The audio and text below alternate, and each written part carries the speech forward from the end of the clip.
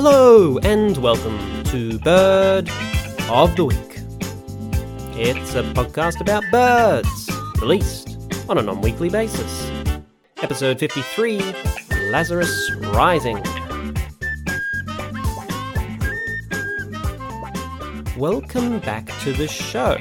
Now, at the end of last year, we did a couple of episodes about extinction and rediscovery, Paradise Lost, Nights Regained, and it got me thinking about Lazarus taxa. Fancy name, it refers to a species, an animal, that was presumed to be extinct, only to be rediscovered still alive sometimes decades or even centuries after its last sighting. Lazarus, of course, from the biblical story of Lazarus of Bethany, who Jesus resurrected 4 days after his death. Awfully obliging of him. Well, as it turns out, Lazarus isn't the only chap that can come back from the dead. Over the years, there have been numerous stories of species that were thought to be long gone, only for them to turn up alive and well. Maybe the most dramatic example of an animal resurrection was the coelacanth, an especially ancient variety of fish. They were thought to have gone extinct 66 million years ago. We'd only ever seen these fish as fossils. But then, living ones were caught in 1938 swimming around off the coast of South Africa. These fish are so ancient, they're actually more closely related to us people than they are to modern fish. So their story is pretty wild. But this is Bird of the Week, not Fish of the Week. And so in this episode, I'll tell you the story of 3 birds that were thought to be long gone, only for them to come back. The blue-eyed ground dove, the Bermuda petrel, and the tuckahay. So join me as we raise the dead. It's not a zombie thing. Bird of the Week. So let's start our journey with the bird that was thought to be extinct for the shortest period of time and build our way up from there. And coming in at a measly 75 years in the grave, we have the blue-eyed ground dove. Now, for all you Yu-Gi-Oh fans out there, don't confuse this pigeon with the Blue Eyes White Dragon. This is less a jewel monster and more of a bird. Are there any Yu-Gi-Oh fans out there from the early 2000s? Nope, is it just me? So let's take this one step at a time. Who is the blue-eyed ground dove? Well, for my money, they're one of the most beautiful pigeon species we have. You all know I'm biased towards pigeons. Aggressively pro-pigeon. But no kidding, they are a sweet and rather handsome bird. So to start off with, they are little, only about 15 centimetres, 6 inches long. Their head is a rich, warm chestnut colour that slowly fades into cream down near their feet and butt. Their wings are a cinnamon grey, and they've got a pair of pink feet. I mean, it would be strange if they had feet that came in anything more or less than a pair. But the real eye-catching feature is indeed their eyes. Another pair, this time deep sapphire blue. And what is interesting is on their wings they have a couple of spots of that same deep, almost lapis blue as their eyes. So, really beautiful, bejeweled little bird. Now, you will recall from our pigeon episode that there are 2 broad groups of pigeons, the seed feeders and the fruit foragers. The ground dove is one of the seed feeders, and one of the more picky seed feeders at that. Now, where do you find these little guys? Well, they're native to Brazil, but they're not a bird of the Amazon. They favour open savannas and grasslands, an area known as the Cerrado. It's a kind of tropical savanna south of the Amazon. However, the ground dove is rather picky about where they live, and in part this is why they are such a rare bird. It is speculated that even before their disappearance, they were never common, because they need a few different features to come together for them to thrive. So while they like the savanna, it's a particular type of savanna, one where there is a prevalence of white sand in the soil. Why does a dove care about what sort of sand they're flying over? I'll tell you. So the white sand savanna is an unusual environ, but this kind of soil mix supports 3 or 4 specific types of grass seed that the dove likes to feed on, as well as 3 or 4 other specific plants that they use for nesting material. And if you don't have these grasses, you won't get these birds. On top of that, they also need ready access to fresh water. Now we know that these factors all have to come together for the dove to thrive. So in one sense, it isn't surprising that they're rare because habitat like this just isn't that common. When you throw in people turning grassland into farmland, you've got yourself a real problem. The blue-eyed ground dove was last reliably sighted in 1941. And as the decades ticked over, eventually they were believed to be extinct. But that was until 2015 when they were spotted again. Ornithologist Raphael Bessart was out conducting unrelated fieldwork when he heard a high-pitched bird call he wasn't familiar with. Let's have a little listen.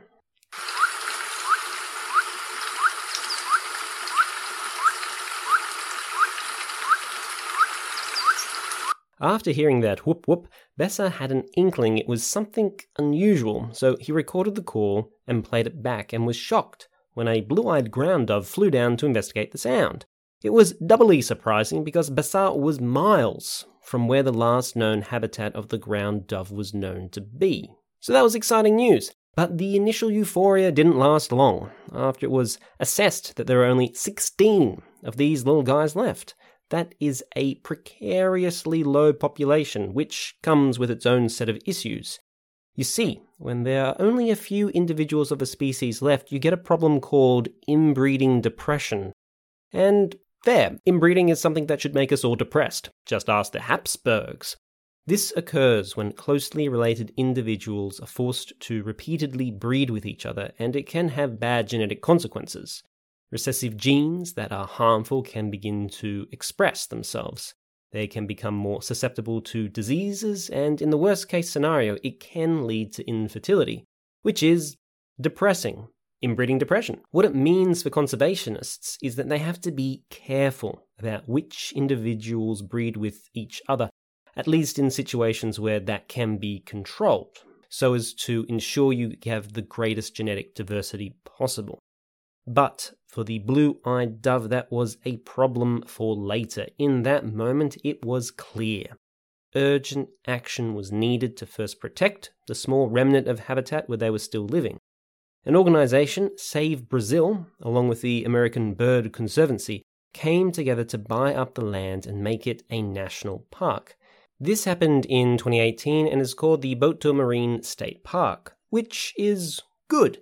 There are issues with getting people to respect the intent of the park, but it's a good first step. But this is not enough. One of the issues when you're talking about small populations in limited locations is that if anything happens to their home, like say a big old fire were to breeze on through, which Brazil is increasingly becoming prone to, well, it could wipe out the whole species in a single day. Another issue is that very few of the dove chicks were even making it to adulthood because the chicks were often falling victim to predation. To guard against this, Save Brazil decided to try and establish a captive breeding population as a backup should the worst happen in the wild. Now, there are pros and cons with this idea. Pro, if you remove an egg from a nest early enough, the parents will just lay another egg. This presents a great opportunity to take a bird into captivity while not really impacting their wild breeding or population. In fact, it is a strategy to increase the population faster than they would naturally reproduce because 2 chicks are being raised, 1 in captivity, 1 in the wild, instead of just the 1. But one of the major cons is that pigeons feed their babies pigeon milk. You will remember this fact from our pigeon episode. Parent pigeons secrete a substance from their crop that they feed to their babies for the first few days of their life.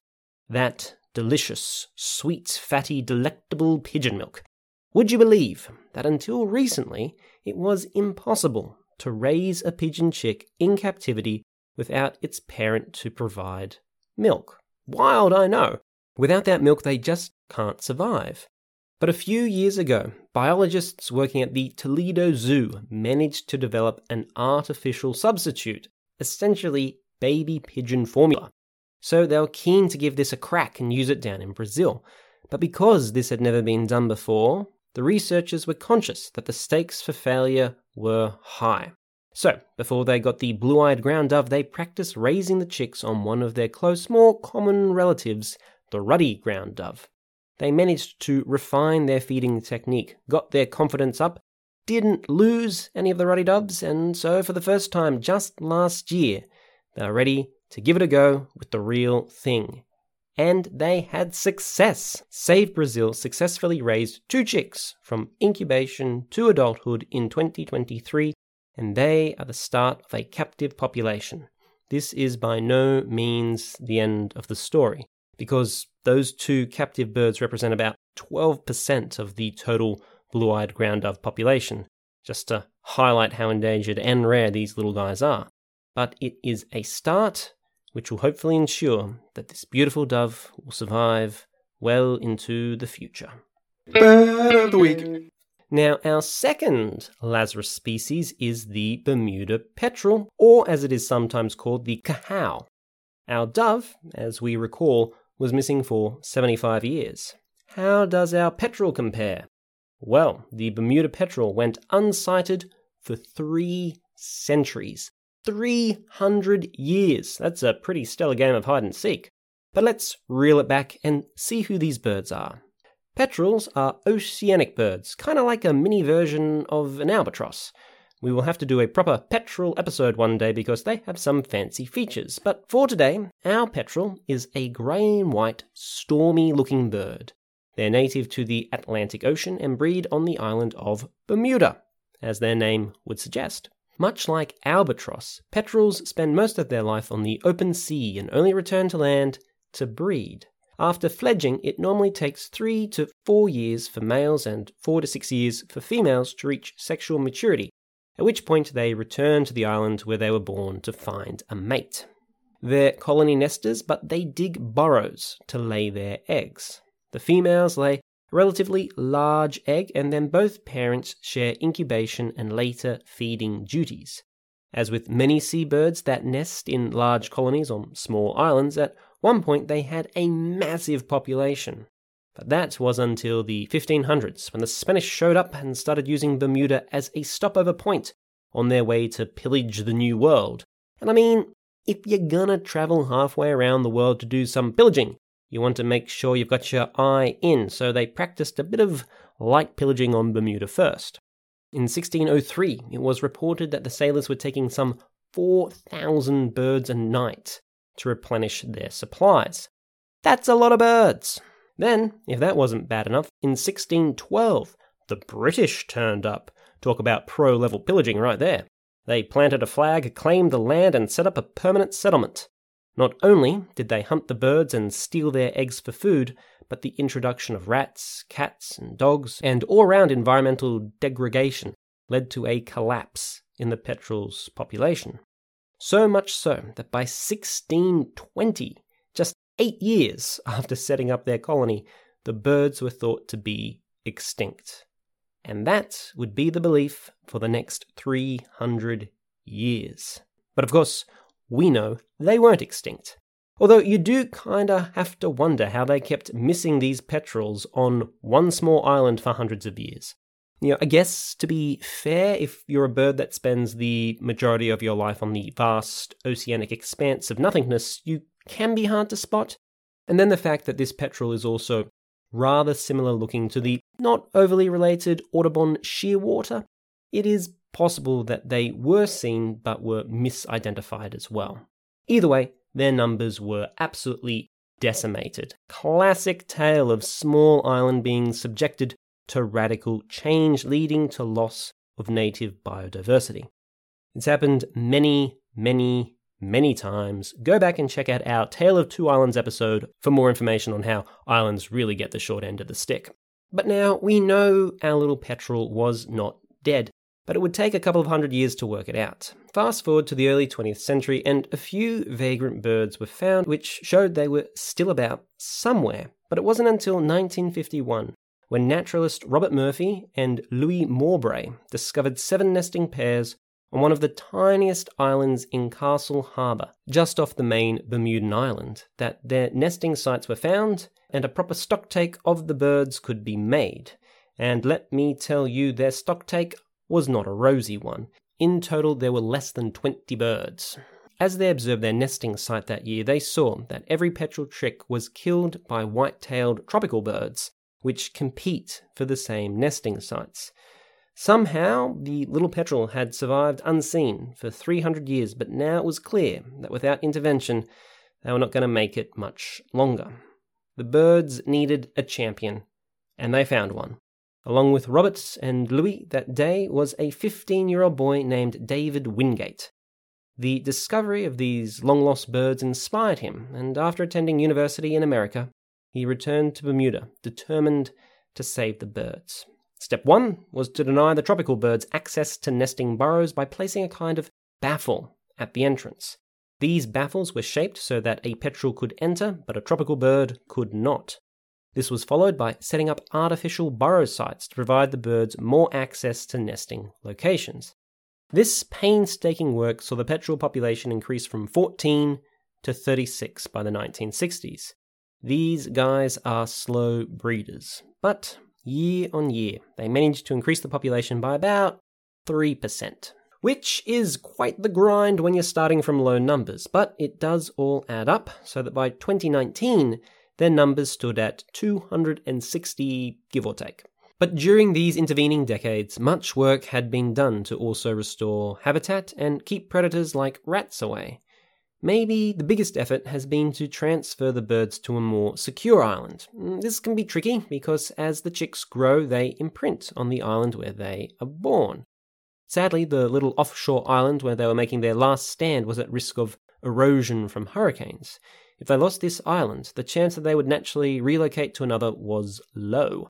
But the only way to get them to imprint on a new island was to transfer the chicks to a more secure location and hand-raise them until they were old enough to fledge. The hope was that when they returned, they would come back to the new island and establish a breeding site there. And it worked. As of 2019, 40 or so birds are now breeding on the new island. So yes, it's been decades of hard work to fend off enemies, rebuild homes, and raise chicks in new lands, but the Bermuda petrel, like the blue-eyed ground dove, is hanging in there. Bird of the week. Alright, let's meet our third and final Lazarus bird. And we move from one that was thought to be extinct for 300 years to one that was thought to be extinct for hundreds of thousands, then was rediscovered alive, only to go missing for another 50. And that is New Zealand's takahe. Now, at first glance, the takahe looks like a familiar bird. They're a rail, or as some people might know them, a swamp hen. Like the other members of the rail family, they are a large, rotund bird, navy blue on the bottom and forest green on top, with bright red legs and beak. But the takahe is massively oversized, standing about 60 centimeters tall and weighing in at over 2 kilograms. That's 25 inches and 5 pounds. Like many of New Zealand's flightless birds, the takahe seems to have flown from Australia several million years ago and, finding no predators, swapped life in the sky for life on the ground. They also swapped the swamp for the mountains. The takahe lives in the New Zealand highlands, where it feeds on tender grass shoots. They've switched to an all-vegetarian diet, unlike the other swamp hens that feed on insects and aquatic bugs and the likes. Very unusual. It's possible that, just like the ground dove, their preferred habitat played a role in restricting their numbers even before people arrived. And so, during the last ice age, they probably thrived in the chilly climate, but as the ice began to recede, suitable takahe habitat would have retreated further and further up the mountains, limiting their numbers. Of course, throw in human habitat destruction, dogs and cats, and that old New Zealand pest, the ferret, and, well, it doesn't look good for the flightless takahe. Now, as a species of flightless rail, the takahe is not really all that unusual. The islands of Mauritius, Reunion, Lord Howe, and New Caledonia all had rails that became flightless with a lack of predators. But aside from the odd quirks I've already pointed out, the takahe is different because it has the curious honour of being discovered in the fossil record before a living one was sighted. Their fossilised bones were found in 1847 by collector of dry dusty things Walter Mantell. The bird was formally described at the time, and it was assumed that they were another example of a long-dead flightless bird, not unlike the moa. But just 2 years later, a living bird was found. In 1849, a gang of sealers found and trailed a large, unknown bird that no one had ever seen before. Naturally, they set their dog upon it, and when the dog finally caught up with the bird, it reportedly uttered a loud scream and fought and struggled violently. I mean, I'd like to think I would too. The group caught it and kept it alive for a couple of days before they decided to roast and eat it. Apparently it was delicious. Now, if not for a lucky chance, we may have never learnt this story, but who should have turned up on the scene as they were eating it but Walter Mantell? He came upon them literally while they were eating it and managed to convince them to let him have the skin. That's got to be an odd conversation. Hey fellas, looks like an odd bird you're eating there. Mind if I take the skin? I mean, how the heck do you approach that subject with a stranger? Anyway, Walter got himself the skin, and it was realised that this was the same bird that belonged to those fossils he found a few years back. The takahe wasn't long dead, it was still wandering about the mountains. Over the next couple of years, a few more stray specimens were caught, killed, stuffed, and sent off to various museums around the world. One even went on display next to the dodo at the British Museum, and that just seems like tempting fate to me. And sure enough, following 1898, the bird all but vanished, with only sporadic rumours of sightings thereafter. But, as we saw in our Night Parrot episode, missing birds have a way of stirring the imagination, the thrill of the hunt, a lost relic, a piece of natural history to inspire people to go in search. And so it was, many years later, for local GP Geoffrey Orbell. He'd heard of the long-lost takahe since he was a child and dreamed of one day finding them still alive. He gathered up all the information he could find about the confirmed sightings from long ago, and he found an interesting pattern. He noticed that the birds were always sighted on mountains below the tree line during times of heavy snow. He hypothesized that the birds actually lived higher in the mountains and only ventured down when the snow was too deep for them to forage. So he and a couple of friends set off for the Murchison Mountains. On his first expedition, he found footprints and heard an unfamiliar bird call. Even though this wasn't strong evidence, he became convinced that it was the takahe. And it turned out he was right. On a second expedition, he was finally able to eyeball the bird, trap it, film it, and photograph it. And now there was irrefutable proof that they still lived. Just like the dove and the petrel, the takahe was back from the dead. But just like our other birds, finding them was only the first step. After all, there's a reason why they went missing in the first place. As is always the case with New Zealand, those introduced feral mammals played havoc with their native birds that evolved without proper predator defences. For the takahe, though, bizarrely, after it was found, there was a debate about if anything should even be done for their conservation. Maybe just protecting their home would be enough without further intervention. Well, New Zealand tried doing nothing for a few decades, but when the 1980s rolled around, it was clear that the takahe population was in dangerous decline. Nothing didn't seem to be working, so maybe now it was time to try something. Action had to be taken, so their first step was gathering up and artificially incubating their eggs to protect them from predators. When they hatched, the chicks were raised by puppets designed to look like parents so the birds wouldn't imprint on their human handlers. And to me, that sounds pretty wild. Can you imagine what it would be like to learn your parents were actually hand puppets? It's like all those years you thought Kermit was your father, only to find out he was a muppet. Nothing but a piece of fabric. The things we do for conservation. Wild times. But the puppet parents worked and many chicks were successfully raised. But again, it hasn't been all clear sailing. There was the devastating stoat plague of 2007, which reportedly halved the takahe population. It took nearly a decade for their numbers to recover back to where they were. Now, work these days focuses mainly on predator removal and setting up sanctuaries where the birds can live relatively risk-free. Separate populations have been established on a number of small predator-free islands, so the future is tentatively looking brighter. But for all that work, we're still only talking about 500 birds across the whole country. So, yes, there is more to be done. Always more to be done, but hey, at least something is happening. Do nothing, honestly. Bird of the week. In looking at the stories of these three birds, we actually stumble onto a curious quirk in conservation. Here's a fun fact. Did you know that since the year 1500 worldwide, only 902 species, including plants and animals, have been officially declared extinct? Of those, 159 are birds. And yes, I can say officially declared because there is an official organization in charge of making these decisions. There is always an official organization. Just like there is one in charge of naming birds, so there is one in charge of deciding when something is kaput. This is the International Union for the Conservation of Nature. And they do other stuff too, but today they're the nerds who decide who lives and who dies. I suppose that should be who's alive and who's died. They're not a fickle dictator. But anyway, our friends at the IUCN only declare a species extinct when there is no reasonable doubt left that the last individual of a species has died.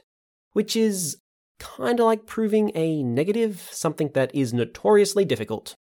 Actually, proving a negative is exactly what that is. But here's the thing.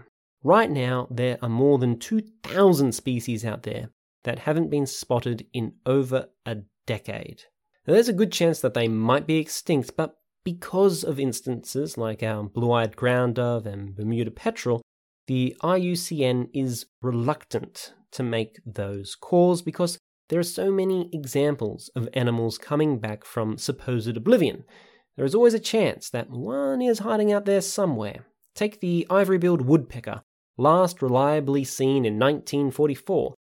Just last year there were rumblings to have it finally declared extinct when some maybe grainy photos of it were captured, so it was back to, well, it could still be out there, best not to be too hasty. And look, I have seen those photos and they are not the clear definitive proof that you really want to hang your hopes on, but hey, we'll take anything. But there really is a big old dose of mustn't be too hasty when it comes to declaring animals extinct. Because what these three stories show is that length of time since last sighting really isn't enough to be sure a species is extinct. You'd think 300 years would be enough, but nope, not for the Bermuda petrel. In recent times, we had two other long-lost missing birds turn up. The black-browed babbler was first described in 1850 and wasn't spotted again until 2020. Likewise, a pheasant pigeon in New Guinea was rediscovered after 140 years of being missing in 2022. We thought they were gone. They were not. Now you might be wondering, well, what does it matter? It's extinct, it isn't extinct, we call it extinct, it comes back, we change our mind, hooray. Everyone's happy, why does it matter, us not calling it extinct? Well, it turns out there can be risks to having something declared extinct when it might not be, because it could remove any environmental protections that may be in place, keeping the hidden little buggers alive. So we don't want to do that and risk losing those protections unless we are super duper sure they're gone, because you never know if it's out there lurking somewhere. What I take from these stories is that in a world where we are bombarded by tales of lost species and the destruction of habitats, these stories offer us a glimmer of hope. Nature occupies that paradoxical space of being both fragile and surprisingly resilient. Despite some of our best efforts to really burn the planet down, there are many birds that have persisted. But increasingly, we are seeing that they will only continue to persist with a helping hand. With effort, we can do something to reverse the decline and preserve these birds and their habitats. We have the means. We need only the will. At any rate, I hope you have enjoyed these 3 stories of birds raised from the dead. Now, next time I'm going to take you on a trip to South America to meet one of the strangest birds in the world. In fact, they are the avian equivalent of a unicorn. They are the horned screamer. And with a name like that, you know you don't want to miss it. Until then, if you want some more bird action, I've got some good news. Our bonus podcast called What's Up With That Bird's Name has just come out, and this week it is all about the petrel. Do they have anything to do with petroleum? Almost certainly not. But for the low price of $2 a month, you can find out all about it. All you have to do is swing on over to Patreon/Bird of the Week, all one word, link in the description to find out more. And if you're feeling especially generous and would like to make a larger contribution, then you too can get a special thank you from me in the show, just like my good friends Jill Chalker, Jody Little, Debbie Ho, Darth Fuller, Ashley Scarpa, and Richard Clark, the Minty Fresh. And if you would like to receive a bird in your inbox each week, you can drop me a line at weekly.bird@outlook.com, and I will add you to the mailing list where you will get a new bird lovingly delivered to you for free each and every week. I mean, hey, who doesn't want more birds in their inbox? At any rate, thank you for listening, and I hope you will tune in again soon. Until then, this has been Bird of the Week. He cried with a loud voice, Lazarus, come forth. And he that was dead came forth, bound hand and foot with grave clothes, and his face was bound about with a napkin. Jesus said unto them, Loose him, and let him go.